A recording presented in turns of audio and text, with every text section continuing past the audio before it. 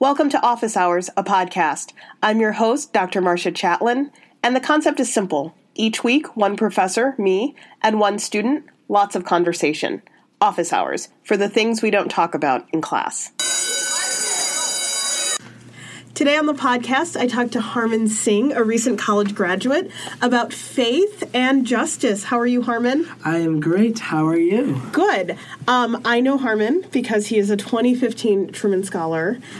He's incredibly kind, and I wanted to talk to you today a little bit about your religion and how it informs your public service. So you are Sikh, which I think in America a lot of people pronounce Sikh. And so could you tell us a little bit about Sikhism? Sure, yeah. So thank you for having me on the podcast. So I'll give you a little bit of background into Sikhism and then a little bit of background into my family as well. Sikhism is about 500 years old. It comes from a region in northern India called Punjab. It's the fifth largest religion in the world, but also relatively young compared to a lot of the other big religions. So my family is Sikh. I am Sikh. My family immigrated to this country right after 1984, and they've been here ever since. I'm the only person in my family born in the country, and they actually immigrated to Iowa first, middle of nowhere, Iowa, spent some time there, and then moved to Buffalo, New York, which is where I was born. Do your parents talk about their years in Iowa? Not really. I think when they first came to this country, it was like the typical immigrant experience where they had no money, no friends, and like kind of spoke the language. And so it was very much like survival mode and setting their roots in the country. And so I think for me, especially being born in Buffalo, my memories of family and childhood all start in Buffalo. So I personally don't have like an intimate connection to Iowa, but my family, it was definitely the place where we first came. We were talking earlier, it reminds me of when Aziz Ansari did Master of None, and they did the episode on parents. Yeah. And it was his parents and his friends' parents and their immigration story, and it's so sad. Yeah. And I think it's something that like all children of immigrants, you feel so grateful for all the sacrifices of your parents, and you can't believe how horrible it was for them when they first got here. Yeah. And they're just so isolated. Yeah, I think it also makes you a little bit more grateful and also humbles, at least for me, it's a very humbling thing because I remember when I first moved out to D.C. a few months ago, I called my dad. I didn't have any furniture. I was in this apartment. Called my dad, and I was like, man, I'm like sleeping on the ground, like with a sheet and a pillow. It's been like 3 days. Can't tell immigrant parents that. They don't want to hear it from you. Oh, my God. The guilt trip that I was taking on, it was like, really? You've been sleeping on the ground for 3 days? Me, your mom, and your older brother and sister slept on the ground for months while we didn't have any years. It's like, don't call me with this. Oh, man. And then immediately I was like, I have nothing else to say. I'm done. This conversation's over. Okay, I'll go away. And so when you were growing up in Buffalo, were you part of a large Sikh community? Yeah, so there's a pretty, I would say, not large Sikh community, but a very well-connected, really fostering, loving community in Buffalo that really focuses on children. And I think that is, growing up in Buffalo in the Buffalo Sikh community is probably one of the highlights of my life and experience in Buffalo. I think it's always growing up. I think the community gave me the space to question my identity and what I did, but always supported me and always guided me with like the values and principles of Sikhism. And so I felt like I was able to grow into my faith myself rather than being told like, you need to do this. It was more like, here's something that, we believe in, and here are a set of values. And this is what grounds what we do. We would love for you to like come along on this journey with us. And I think to give that mentality and that focus on youth was really important for me growing up because I felt like I was then able to leave Buffalo and go to college with a strong sense, at least in faith, of who I was. And that kind of grounded me in all these different spheres, right? You get to college and there's friend groups, and there's professional stuff, and there's, all these different, social activism, public service. There's all these spheres, and I think it's often like you're just like, whoa, what am I doing? And to have a sense of grounding and be like, oh, this is the one part of my life where I'm like, I know what this is. I know why I do this. I know why I believe this. This is where my values come from. It became far easier to navigate the college sphere, to navigate the professional sphere, to navigate these spheres of life where you're like, I'm coming to a professional world. If I have to make a decision or if I have a question, I know where my values are coming from. And to have that understanding, I think, was immensely important for me. And you were telling me, was it the 4 or 5 key values? Sure, yeah. So I don't think I ever actually talked about... You weren't able to finish those? I wasn't able to talk about Sikhism. So I think probably the 3 central core values that people would give you when you talk about Sikhism are... remembering God or reciting God's name. In Sikhism, it's called Nam Japna, is the concept. The second one is Vandchakna, and the third one is Kirtkarna.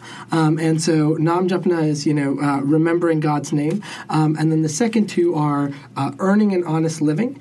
So being honest, not just in your earnings and your professional work, but being honest in your life.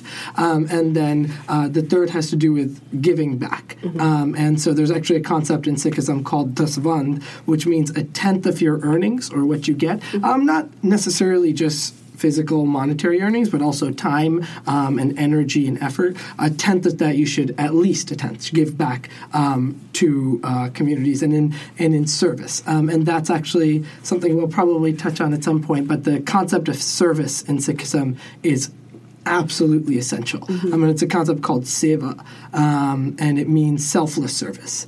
And that's has driven my, even this Truman Scholarship that connects us is fueled from this Sikh sense of seva. And so part of being a Sikh also is about so internalizing a set of values and living them out in the world. But it's also about your physical appearance as well, you've talked about. And so you wear a turban and you have a beard. And while that is a very clear outward sign of your faith, what people see when they see that, I think, is so shaped by the terribleness of human beings. Even though being in your presence, I feel so bad being so terrible because you exude so much loving kindness, but I have to be myself. So I think a lot about racism. And I think that imagining your parents where they were in the 80s and imagining you growing up in our current kind of social and political climate, what is it like navigating the way that people either misread or misunderstand kind of who you are? Sure, yeah. I think with an outward identity, right, it's not something that I can necessarily hide from. And we mentioned this earlier. When someone sees me, they know that I am bringing something else, right? I believe in something. I have certain values. And whether they're sure of that, like what that means, or they have some conception of it in their head that may or may not be right, they know there's something else. And I think my general mentality when I deal with issues of either ignorance or hate has been a sense that, first, I think it's primarily grounded in the Sikh value of Chardi Kala, which means eternal optimism. I think that is the actual grounding for my response or thought process with any of this hate. And I think it sounds like it's at odds with wait, there's we're talking about racism and we're talking about Islamophobia and we're talking about hate. Why are you talking about optimism? And I think it's immensely important because I don't want to be caught up in a sense of, oh my God, people are looking at me differently. People don't understand who I am. I really do see it as an opportunity to educate people about what my values are, what I bring to the table. And honestly, I think it's a immensely powerful opportunity that potentially someone sees me with my outward Sikh identity across the room and is able to say, that guy is a Sikh. I know what he believes in. I know his values. I know, if I need help, he will protect me. I know what he or she believes in. And I think that is a goal and something that we can work towards. And I think when I look at the problematic parts that are associated with having an outward identity that can be misconstrued and misunderstood, I think approaching it with a sense of positivity and optimism allows me to kind of think, not, oh, crap, this sucks, but, okay, this is here. How can we possibly work to deal with this? And I think that's what I try to embody in my work and my conversations. And that allows you to, rather than if someone's walking by and gives you a second glance, inviting them to come talk to you, right? Engaging in conversation, engaging in an educational dialogue, I think that kind of drives that mentality. And so when you were a kid in school or you're a person traveling in airports, right? I think that there are these spaces where there is some clear confrontations. And growing up in your community or growing up in your family, how did people talk to you about racism and racial profiling? Yeah, sure. So I think that's a good question. I think when I was very young, right? I think if like kindergarten, first, second, third grade, there's naturally with an identity like mine, when you're the kid. At that time, I didn't have a beard, but still, you got. No beard. Yeah, thank God that would have been a whole different type of bullying. That would have been no, but you still have an outward identity, right? I still had my little mini turban called a patka, and you are picked on in school. Kids call you names, but that shouldn't be natural. That's like, see, this is like, I'm going to start crying because you're right. Kids are terrible. Yep. The world is a terrible place. And so you're a kid. And so let me stop interrupting you. So like you're a kid and the kids are being so terrible. Yeah. And it's like, are the teachers helpful? Are like the grown-ups? Yeah, I think it's finding the people who you're comfortable around. Okay. I can remember teachers who were extremely helpful.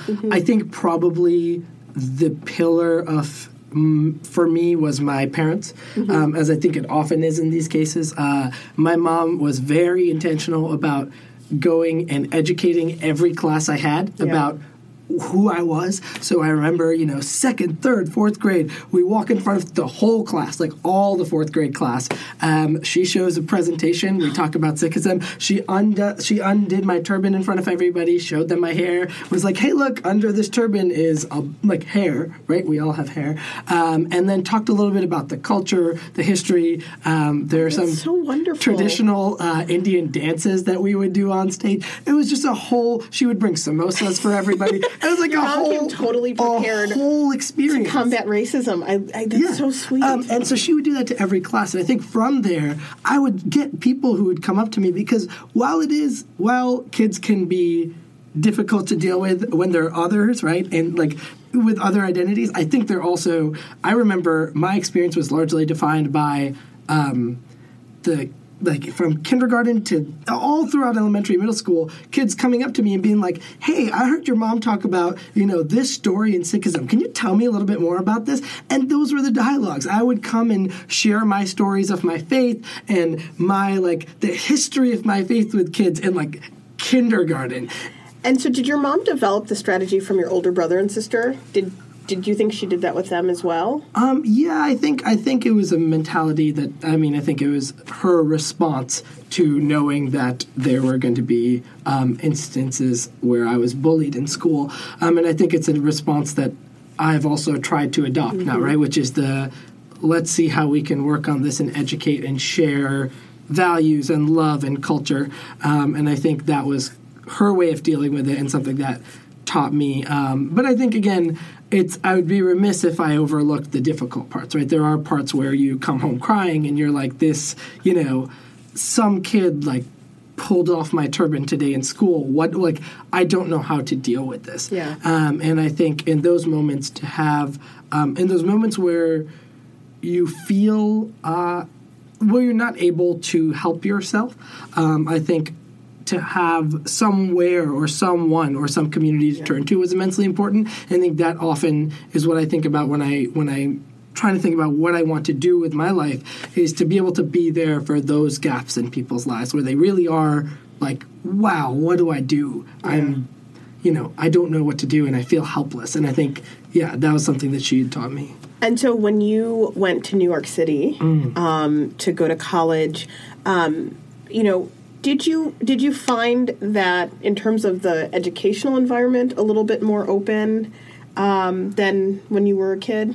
Yeah. I think New York is probably the most diverse city in the world, and I had the opportunity to first attend school at NYU and then at Columbia, and both schools that foster diversity, foster inclusion, but also foster questioning and unpacking your identities and sharing those identities with people. And I think that was important. And I think it was a space where people were receptive to learning about my values and my culture and my faith. And I think I found myself not having to necessarily explain all the time and be like, hey, do you want to know, the way I think is often practically, right? So someone's like, why do you wear a turban? I'm like, let me tell you my top 5 reasons here, and here.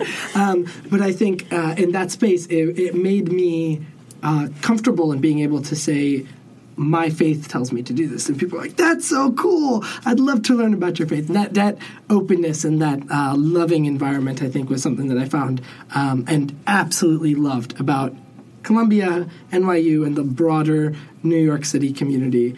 And so that, I think my experience there was phenomenal. But I think it was, again, founded and grounded in family, in faith, and then in my community back home, which is where I would turn.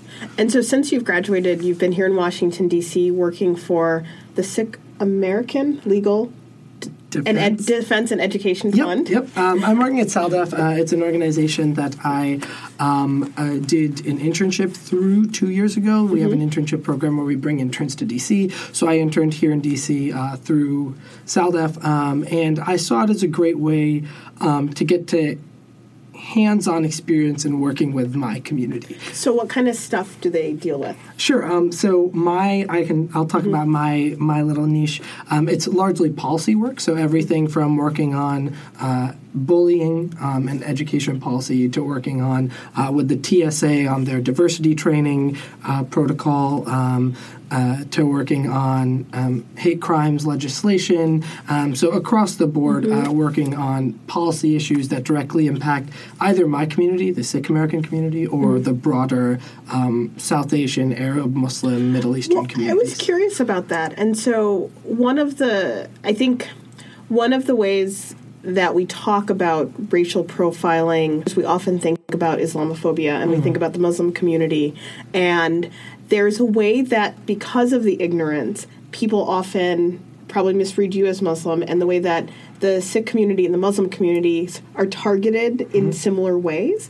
And so what are the ways that you find that your community is coalition building with Muslim communities around this issue? Yeah, I think probably the most important large, bigger picture view is to when we have these conversations, to not make it isolated communities, right? So I think it's problematic and is extremely regressive to say, hey, we're not Muslims, like you are attacking the wrong group. Right, because that's sometimes a political strategy, not good for anybody. Like, oh, just so you know, we're not them, so please treat us different. Yes. Exactly. I think it's completely okay to inform people about what our faith is, what our values are. But at the same time, I think it's equally as important to stand in solidarity with our Muslim brothers and sisters, with our Black brothers and sisters, with every single marginalized community that we see around us, and not throw anyone under the bus and be like, hey, it would be, easier if you just attacked them and not us. I think that's so problematic. Do you feel that that is a message that kind of throughout the larger community that people are attuned to, or does that seem like a generational divide, as it is in some communities? Especially, I think we get this a lot with Black Lives Matter. Recently, there was this thing on Facebook I saw where Asian Americans and Asian Pacific Islanders were forming a document on how to talk to your parents about Black Lives Matter. And so because of the kind of foundations of Sikhism, how do you engage members of your community to think kind of broadly about these questions? Yeah, so I think the cool part is with our faith, and as you'll notice, I refer to concepts in the faith because that's what I really connect with. There's, at the end of our prayer that we say at the end of every service, it's called Ardas. At the end of Ardas, there's a phrase, and it's Sarbat da Pala.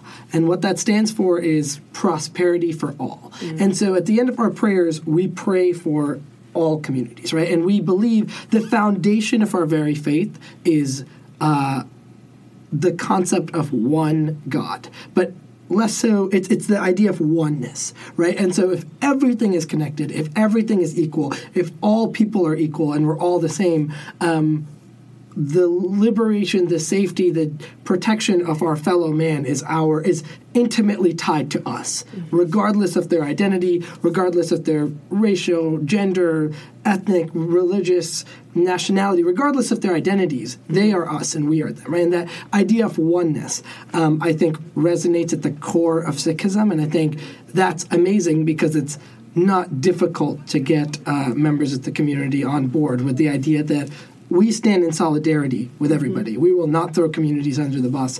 And it's, we will work together for collective justice and collective, engagement in education across the board. So I think, to answer your question, I don't think it's hard necessarily. I think the community, as long as we turn to our values and our faith, there's very clear precedent for approaching the situation in this way. And so where are the places, do you think, so one of the kind of experiences a lot of students have in college is an alienation from their faith or a questioning of it. And I think one of the things that you talk about is that there's a deep desire in the way that you've experienced Sikhism about you, the individual, making the choice to come closer to it and not being forced or feeling compelled by your family.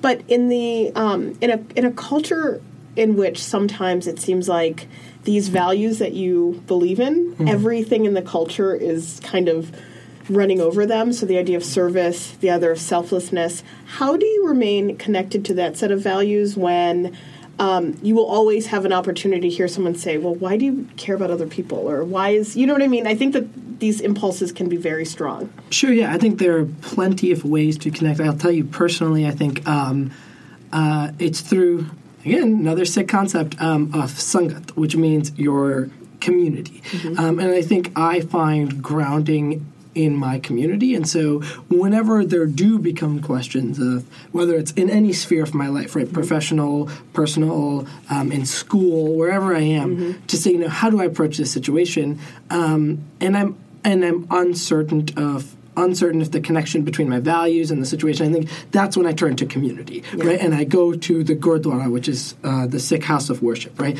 And I go and I engage with community. I talk to community leaders. I talk to just the general community, the Sangat, my Sangat. And I think that's where when I have questions of value or when I'm questioning these things, that's where I derive guidance from, because the members of the community have a shared experience and they have a shared set of values and they have a shared understanding of and perception of life. And I think that is incredibly useful for me to kind of bounce ideas off them and go to them and say, hey, how do I do this? Yeah. And so I think you're right. There's an immense amount of questioning. And I think it's important to find that grounding of where you're going to ground yourself. And I think my grounding has been in faith, but through Sangat and community. One of the things that's interesting, so you're off to law school in a month. I am. And talk about a clash of cultures.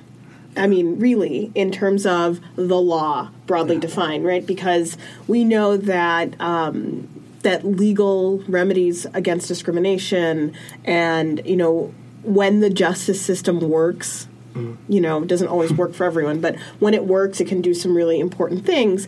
And we know that the culture of law school can be about, money and materialism and using the law to protect the privileged. And so as you enter law school, what are your expectations for the experience, or where do you see the law kind of guiding the principles that are important to you? Sure. So I think at the core, the principle that I'm going in with is the one that I mentioned earlier, seva, right? Selfless service. And I think that's what I see law school as a tool to help me accomplish. And so I think I want to, at its very core, and this is very broad in the 30,000-foot view, serve communities, right? And help communities, help marginalized communities. That is my goal. I think when I took a look at how I think I can be the most effective change agent, it was through the institution of laws, through the legal system, because I think it's a very, very effective way, as you mentioned, when it works right, to drive long-term, lasting institutional change in spheres of religious discrimination, racial discrimination, gender discrimination, these problems that we're facing and that we're trying to unpack as a country, as a world right now, I think it's a great way to drive change. But I think you're right. It can be easy to get lost in this vast sphere. I would assume, who knows, I haven't even entered the sphere yet, but I would assume it would be easy. And I think, again, for me, it's a lot about grounding. Knowing why you're going in, knowing what set of values you're going in with, and knowing that, you're going in for the purpose of serving others and serving communities. And I think with that mentality, I'm hoping that, I won't get sucked into just focusing on materialism and money and all that stuff. Well, I don't see it, but you never know. But I just don't see it. Well, thank you so much for educating me and for being really open about things that are important to you. So the last question is a question I ask everyone on this podcast. If there was one thing you wish you could have told all your professors when you were in college, what would that be? Oh, boy. If there's one thing I could have told all my college professors, I think if there's one concept that I think is probably the most fundamental concept to Sikhism, to Harmon as a person, to me, to my faith, to my family, to how I view the world, and it's the idea of oneness. And I think it kind of plays into something I'd addressed earlier in my conception of people often ask me, like, who is God for you? What is God for you? And I think for me, God is an energy, right? And there's this universal energy that connects everything from the smallest, the space between strings and string theory, like what's resonating in those strings to the largest macro size of the universe. There's an idea of oneness that connects everything. And I think if I could share that concept with people, and if I could have, if everyone understood the resonance of oneness of everything, I think it would, it's a very broad concept, it's a very lofty goal, but I think it would go a long way to solving a lot of these problems that we're talking about. So I think if there's one concept I could share, it would be the Sikh concept of Ik Onkar, or oneness, in everything, everyone. I think that's probably the lens that I see the world through. Thank you so much, Harmon. Of course. Thank you for having me. That was a great conversation. Yeah. Thank you for visiting Office Hours. Office Hours, a podcast, is a production of Dr. Marcia Chatelain and Alex Tyson. The views expressed on this podcast are those of the speakers and only the speakers. Visit Office Hours on the web at www.officehoursapodcast.com, on Twitter at Office Hours Pod, on Instagram at Office Hours Podcast, on Facebook at Office Hours a Podcast. Tune in each week on iTunes and Acast.